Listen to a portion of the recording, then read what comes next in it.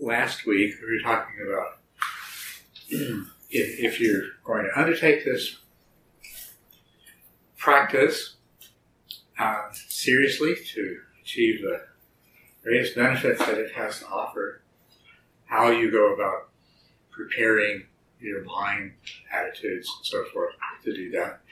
And we talk about joy, how the cultivation of joy is both a result of, or joy rather, is both a result of meditation, but it's also a cause of successful meditation. So cultivate joy in your life, cultivate joy in your meditation, understand what joy is. So, before we move on to other ways to prepare yourself for this practice, and of course I'm just talking about preparing yourself doesn't mean, I know many of you have been practicing for years, but it never hurts to look and see, okay, are there things that I can do that will enhance the quality of my practice and the success of it. But before we move on to other factors, are there any questions about what we've already talked about? Yes. Yes, about impermanence. You talked a bit about impermanence last week, and I've been trying to see how I how I can apply an awareness of impermanence daily, but impermanence in the sense of there are no things. Ultimately, yeah. Not observing how things arise and pass away, but rather the notion of there are no things. How would you develop that kind of awareness? Well, by recognizing all of the other senses in which things are impermanent, it becomes a more and more refined sensitivity to the fact that everything's changing and in flux.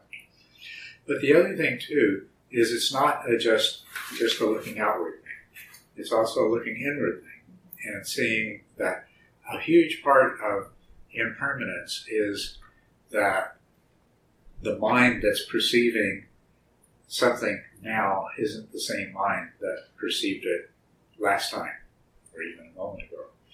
That's changing as well. One of the things that becomes more obvious in our practice is that really that when you get down to what is absolutely incontestably true, it's that your conscious experience is all there is. And a world of mountains and rocks and trees and cars and everything else is a projection of your mind onto something. And of course, the something that your mind is projecting it on, that changes. And that's one aspect of impermanence. But the mind that's doing the projecting is constantly changing as well. And so you become more and more aware of that, and it helps you to see this more clearly. In meditation, you will have experiences that help you to see both of these things more clearly. You'll see the how the experiences you have arise and pass away, but you'll also see how your mind's acceptance, reflection, response to those experiences is also just a momentary, just exists for an instant and then it's gone. One of the things that you might notice at any time is that a thought comes into your mind and it disappears, and where does it go? You don't even know what, it was a good thought, I find that, where did it go? And so all these things they're all pointing you in the same direction of seeing that as your understanding of impermanence deepens, it becomes an understanding that the idea that the world is divided up into separate things and I'm one of those separate things begins to dissolve into a much larger, totally interconnected, interpenetrating process of continual change. That help? Yes? If non-Buddhists have a serious meditation practice and they do the right meditation and all of that, they don't come to the same conclusions. Well, they're going to have similar insights, but they might describe them differently. They might describe them in terms of a different sort of metaphysical worldview, but they're seeing the same thing. I think I have mentioned to you before Bernadette Roberts, and she is a person that went through the insight experience, but totally unaware that there was any such thing as Buddhist insight. For that matter, she had no references to turn to when she was going through it. And so, as a devout Catholic all of her life, who had spent a huge chunk of her life as a nun, she interpreted her experiences in the terms that she was familiar with. But if we read those books from our perspective as a Buddhist practitioner, we'll recognize that she's talking about exactly the same thing. So what do you think of the stroke of insight? The stroke of insight, the one with the stroke that you described? With the right? The stroke of insight, yes. It's the TED Talk, right? Is that? Is that the TED Talk? No. Oh, It wasn't TED Talk. Taylor? Jill Jill Bolte Taylor, yes. Stroke of Insight, a book and also a video that you can watch on the internet. Had a stroke, affected one side of your brain, and it basically caused certain mental functions to cease taking place. And through a great stroke of good fortune, the mental functions that it interrupted were many of the ones that are problematic in terms of they obscure our perception of how things are. And so, in that sense, her stroke was a gift that gave her insight into some basic truths. So that there was a period of time where she didn't experience much in the way of an ego structure. That was an experience that gave her a lot of insight. The other thing is that as she recovered, she realized that there were some mental functions that she didn't really want anymore. And she actually made an effort to keep those from coming back. Mm-hmm. And so she had a lot of important insight. How far they went, I've never met the woman, I've only read the book, seen the video. And from the perspective of what we're going towards, there's a lot further that she could go. But you have to keep in mind that this was a totally independent discovery as a result of a serious brain injury. But it does illustrate something. It illustrates that we're born with a brain, the result of which we have, with a particular kind of brain, the result of which we have a particular kind of mind that naturally tends to see things in a particular way. And the particular way that our mind-brain sees things is a way that is conducive to our individual survival and reproduction. It has nothing to do with ultimate truth or even our happiness. It only has to do with making sure that this chunk of meat lives long enough to reproduce itself. Job done, Was it fun? Who cares? Well, we have a different point of view. We'd like to opt out of that and say, I'm not here to do that anymore. I'm just here to have fun. So.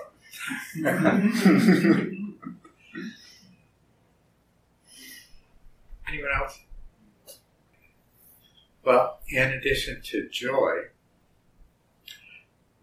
what's helpful is to cultivate some basic understanding of things. It'll just save you a lot of struggle, strife, frustration, impatience, and things like that. We naturally see ourselves as the agent in charge who is responsible for making things happen. And who gets to take credit for it when it works.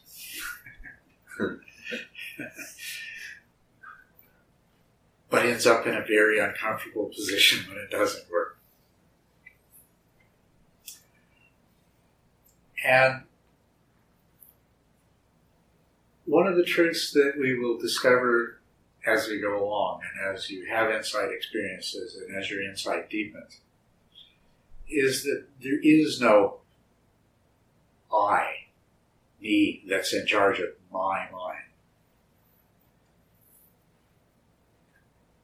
But long before you have that insight, it's really helpful to have that piece of information and apply it. And when you find yourself getting in a stew about what you're capable of doing in your practice, or what you're not capable of doing, how well things are going, or how you perceive them to not be going the way you want, it can be very helpful to remember that there is no I in charge. Your mind is an evolving process with many different components to it. And the closest thing that you have to an I in charge is any degree of consensus that can be arrived at by the different parts of your mind. And so the I isn't the same I all the time. And so that means that you're going to get different results at different times. So just try to keep that in mind. That's an important attitude. You see, when we try to be the I in charge, then we've set ourselves up. If it doesn't turn out, we're to blame. We don't like that, right?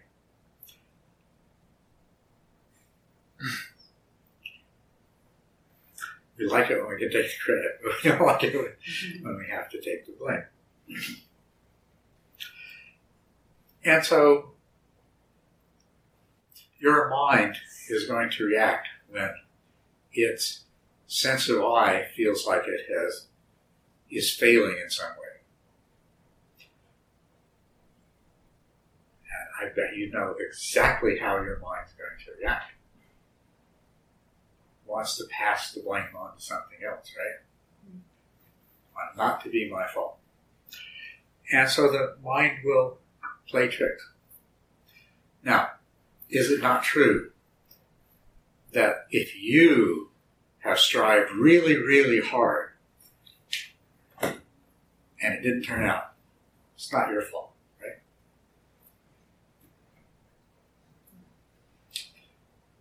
We pretty much ordinarily come from that place, you know. If I've really given it my best effort, gritted my teeth, sweated and strained, and I couldn't get it done, then I don't have to feel bad about it anymore. Must have been a dumb thing to do anyway. Or it wasn't the right way to do it. Or it's because this was happening. I would have succeeded, but there was this other factor. That's a game that your mind will play.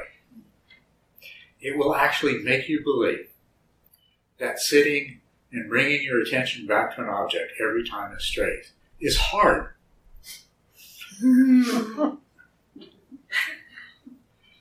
Huh? It'll make you think that. It'll build up this story about, this is too hard. I really tried.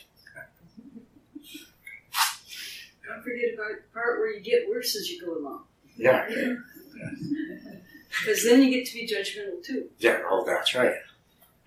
And then doubt starts to come in. And this is a total waste of time. There's much better things that I can do. All kinds of things like that. Well, that's all your ego self trying to get itself off the hook because it felt like it was responsible. So let's let it off the hook right away. It's not responsible. Your ego self is not responsible. You're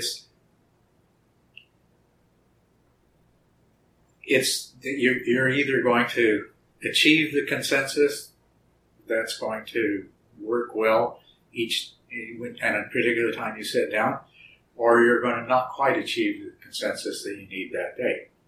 But there's always the next time you sit down. Or for that matter, if you're only halfway through your meditation sit, there's the other half of your meditation sit. And if the whole meditation goes in constant mind wandering and dozing off, so what? As long as whatever part of your mind was on board, was staying on track with what you were supposed to do, it's going to have an effect. It's going to have a benefit. The other thing about your ego self in all of this is, if you think about it, what does it mean to be disappointed in the results? To be dissatisfied? To have fallen short? Fallen short of what? The rules. Or the rules? Yeah. Or the goals? Mm-hmm. Yeah. Whose goals? My own expectations. Who set the goals? Yeah, they're your own expectations. It was your own ego self that set the expectations in the first place, that set up the whole situation that could make this feeling like a failure and feeling bad possible. Yeah. I wonder why your ego self did that. Probably for no reason at all, right?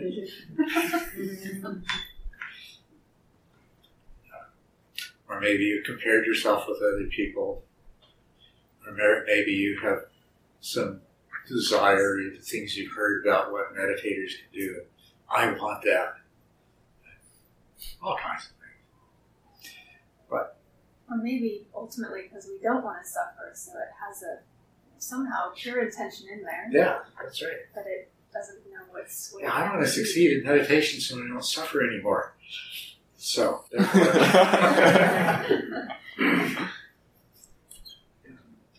when I feel like I haven't succeeded, I suffer. So you're saying it requires an ego to bite off more than you can chew? It doesn't. I don't think it absolutely requires it, but if you got an ego, it helps a lot to have an ego. Far more like. But it's not even a question in terms of meditation of biting off more than you can chew, but it's somehow thinking you can chew it better and faster than you really can.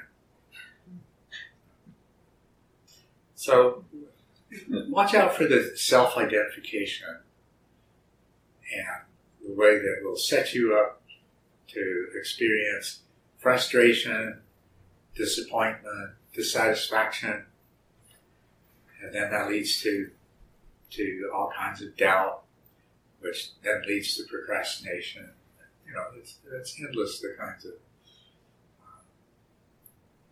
problems that come, and it's all just coming from setting unrealistic expectation, and losing track of how incredibly simple what you're doing really is in terms of the actual actions that you have to perform. As a matter of fact, you don't even have to have any, you don't even have to perform any actions. The hidden part of the story is there's no you to perform the actions anyway. But it is all ultimately coming from intention. There is a part of your conscious experience that is intention. There's a receptive part. We feel and see and hear things. We also become conscious of thoughts and memories and emotions. So we receive information through our senses, including the mind sense of the sixth sense. We receive information from all of our senses, and that's the content of our consciousness.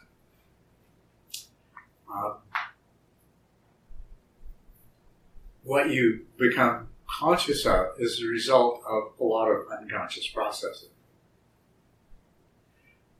When you see something, your eye, visual part of your mind, has processed that, put a label and identification on it. You see a person, or you see a recognizable object, and it arrives in your consciousness already very elaborate. It's got all kinds of values attached to it, even some amount of pleasant and unpleasant qualities. So think about what your consciousness is. It's these things appearing, and they appear in a form that is a result of unconscious processing. Okay, that's the passive receptive aspect of consciousness. The other thing about your consciousness is that there are conscious intentions. Right? And although this is one place that, the storyteller in our mind always like to say, well, I intended, I decided, I. But what's really happening is an intention arises in consciousness. And just like your visual perceptions and everything else, the thoughts that emerge, it's the result of unconscious processes. Whatever action takes place is the result of those intentions.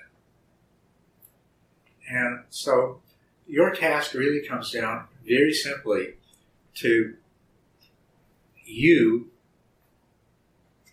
as not the executive in charge of your mind, but you as the collective that is your mind.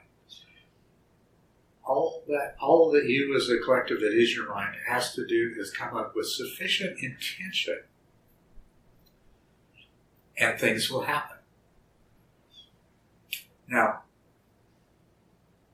I don't know whether you can follow this or not, but some of you can. I cannot raise my arm, but the moment that I generate the intention to raise my arm, my body reacts.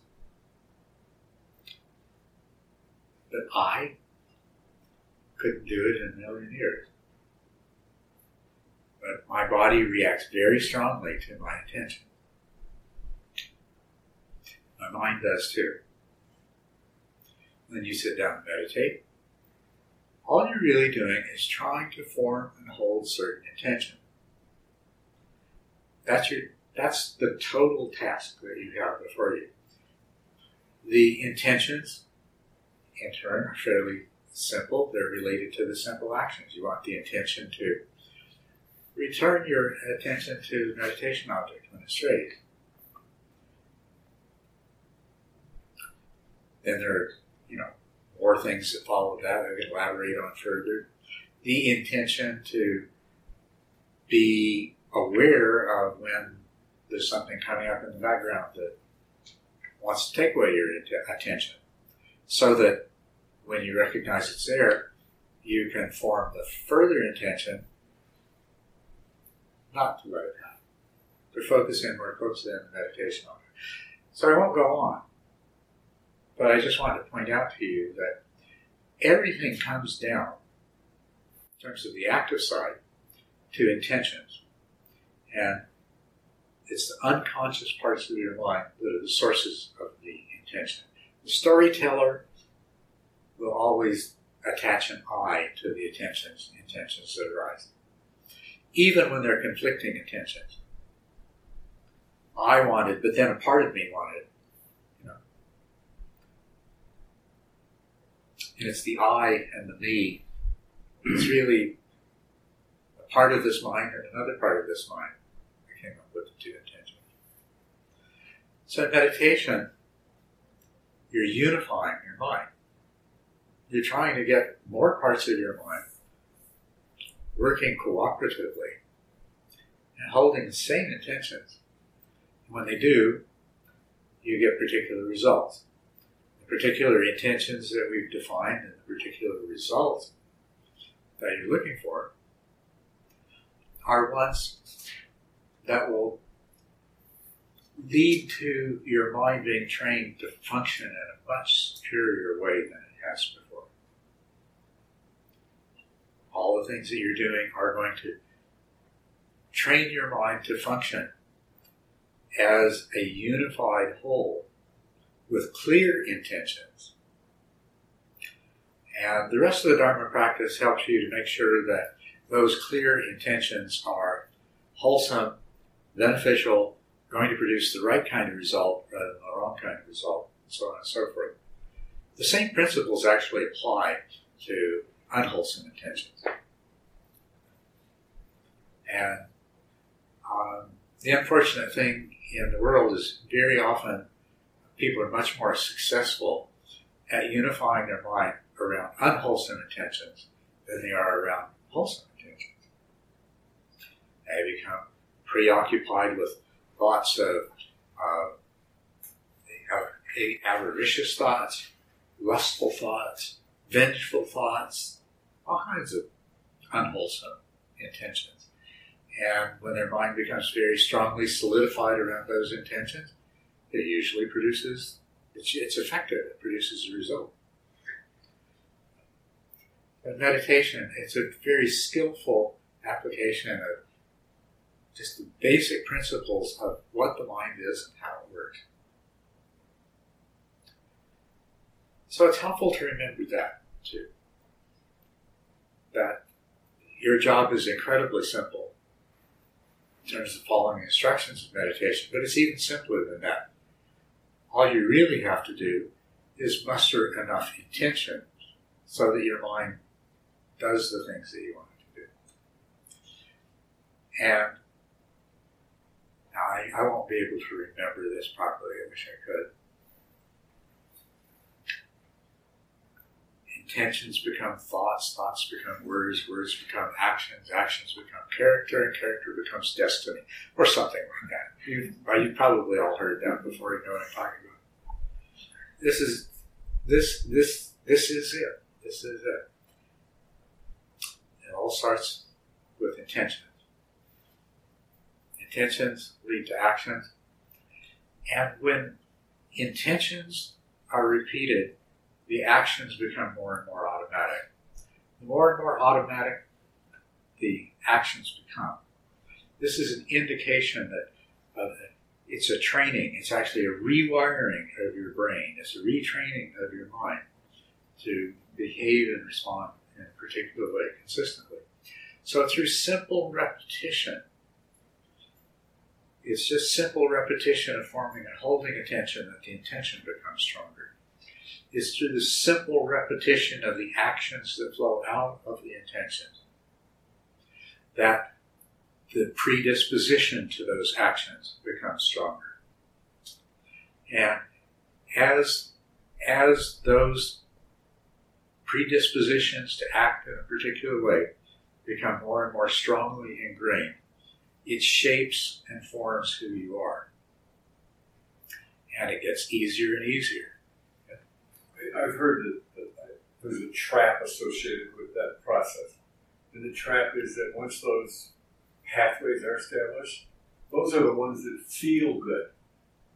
So when you try to step outside of that pattern, it doesn't feel good anymore. You want to return to what feels good. And that's that habit. And until you can change that pattern and put another pathway through the brain, that one is the predominant one because it feels the right thing to be doing.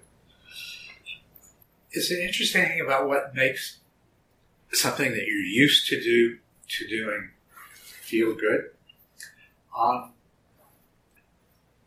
Part of what makes it feel good, even if it results in you feeling bad, it'll make you feel good when you do it, is that when it's really, when your mind is trained to act and react in that particular way, it involves a coming together of different mental processes. There is a unification of the mind that occurs around that particular thought or that particular act, that particular way of behaving. That's what makes it feel good. And what's really interesting is that people will continue to do something out of habit, even though it makes them feel terrible shortly afterwards. You know, you have to bridge that gap between doing the thing makes me feel good. The part of your mind that set that action in motion, once you've done it, it retires. It goes away on holiday, leaving the rest of your mind to deal with the consequences. And the two don't get connected together. So you need to get the two connected together so that when you're behaving habitually in ways that ultimately make you unhappy or dissatisfied afterwards, you need to get that message communicated back to where these patterns of behavior come from. When the message gets there, it starts to change the program, and that will help enormously to undo the habit. But of course, we're talking about the flip side of forming strong mental habits through your practice that unify your mind, and they bring about feelings of joy, and they become very easy to do for exactly all the same reasons. So mustering intention seems to be a key. Intention, yeah. It's impossible, I think, to overstate the significance of intention. The Buddha went so far as to say intention is everything. He said, when I say karma, I mean intention. He was using karma in a different way than people had previously used it. But when I say karma, I mean intention. Intention is everything. And ultimately, as he said, and as I think is probably obvious to you all, every single thought, word, and act that you do ultimately comes from intention. Even the ones that are automatic. They may have come from conscious intentions at some point. But even when they're automatic, there is still intention as part of that. When it rises into consciousness, when you feel a mosquito land on your arm, there rises an intention. Goodbye, mosquito.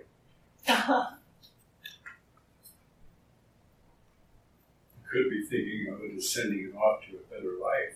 Yeah, well, sure. I was making no judgment. I was just saying it's one of those very, very simple things that, there is an intention. You can analyze the intention behind that.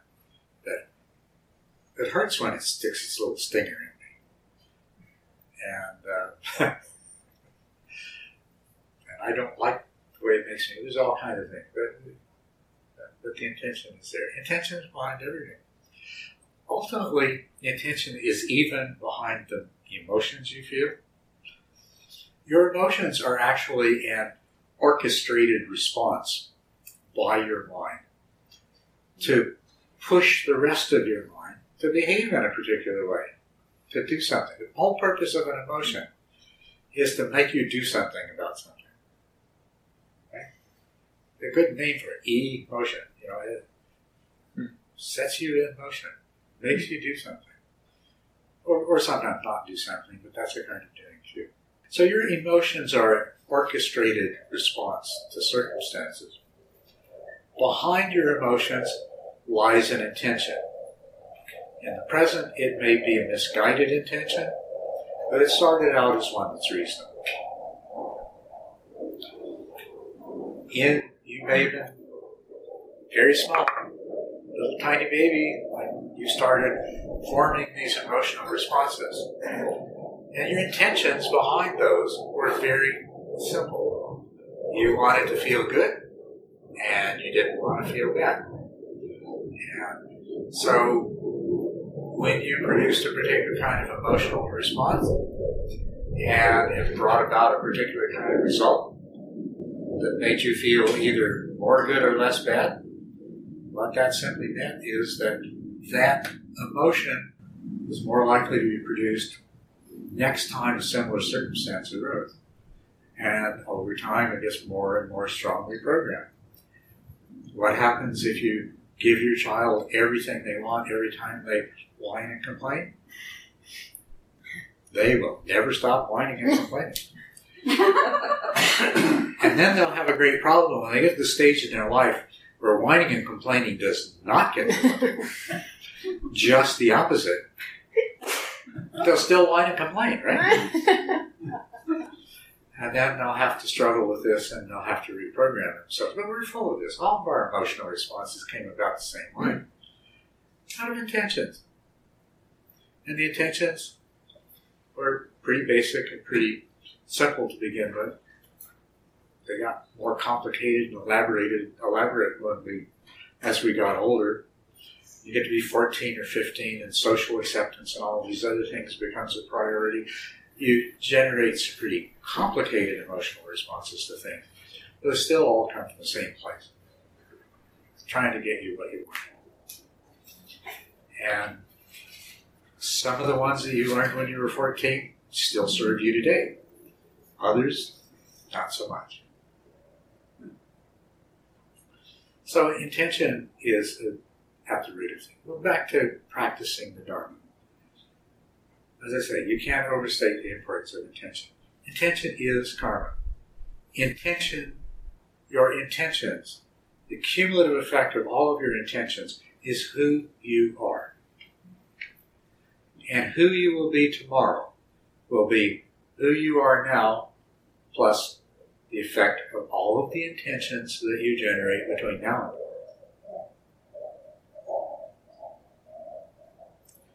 So you want to become a really good meditator? Focus on those simple intentions behind those simple actions that will get you where you want to go.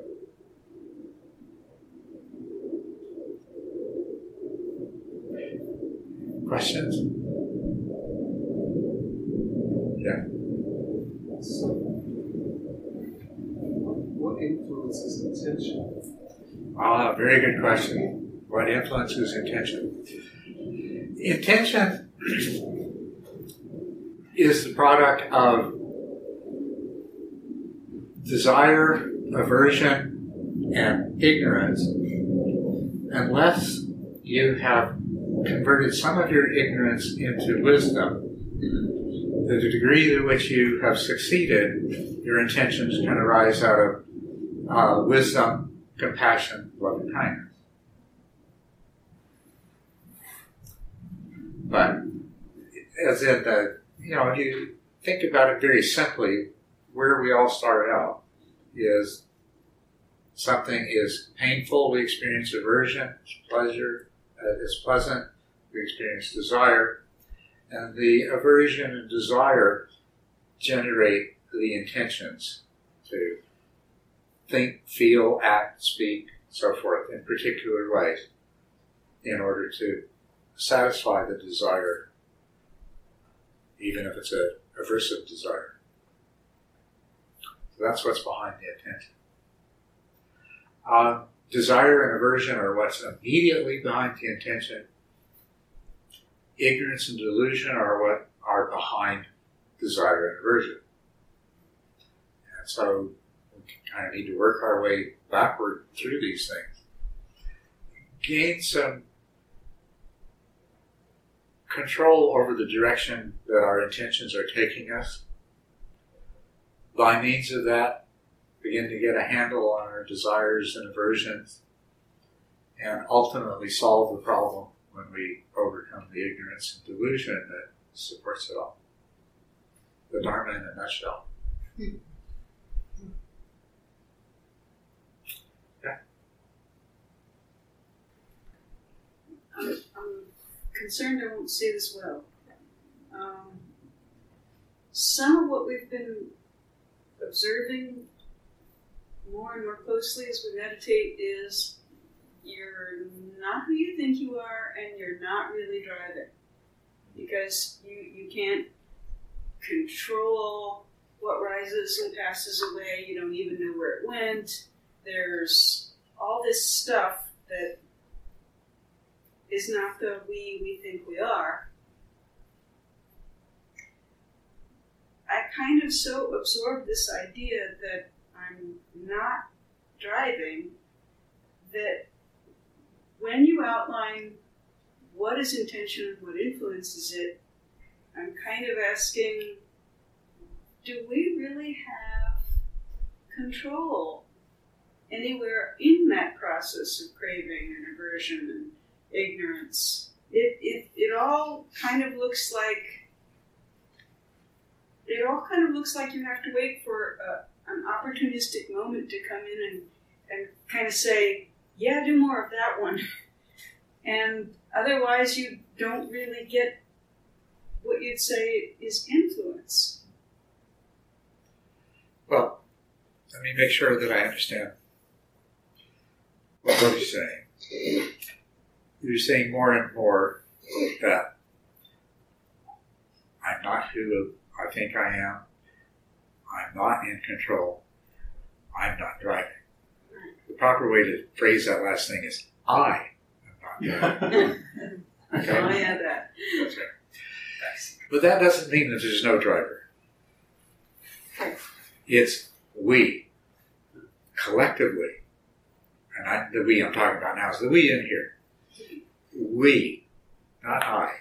Forget the I, because if you take any part of we and put a hat on that says I, it's just going to get messy.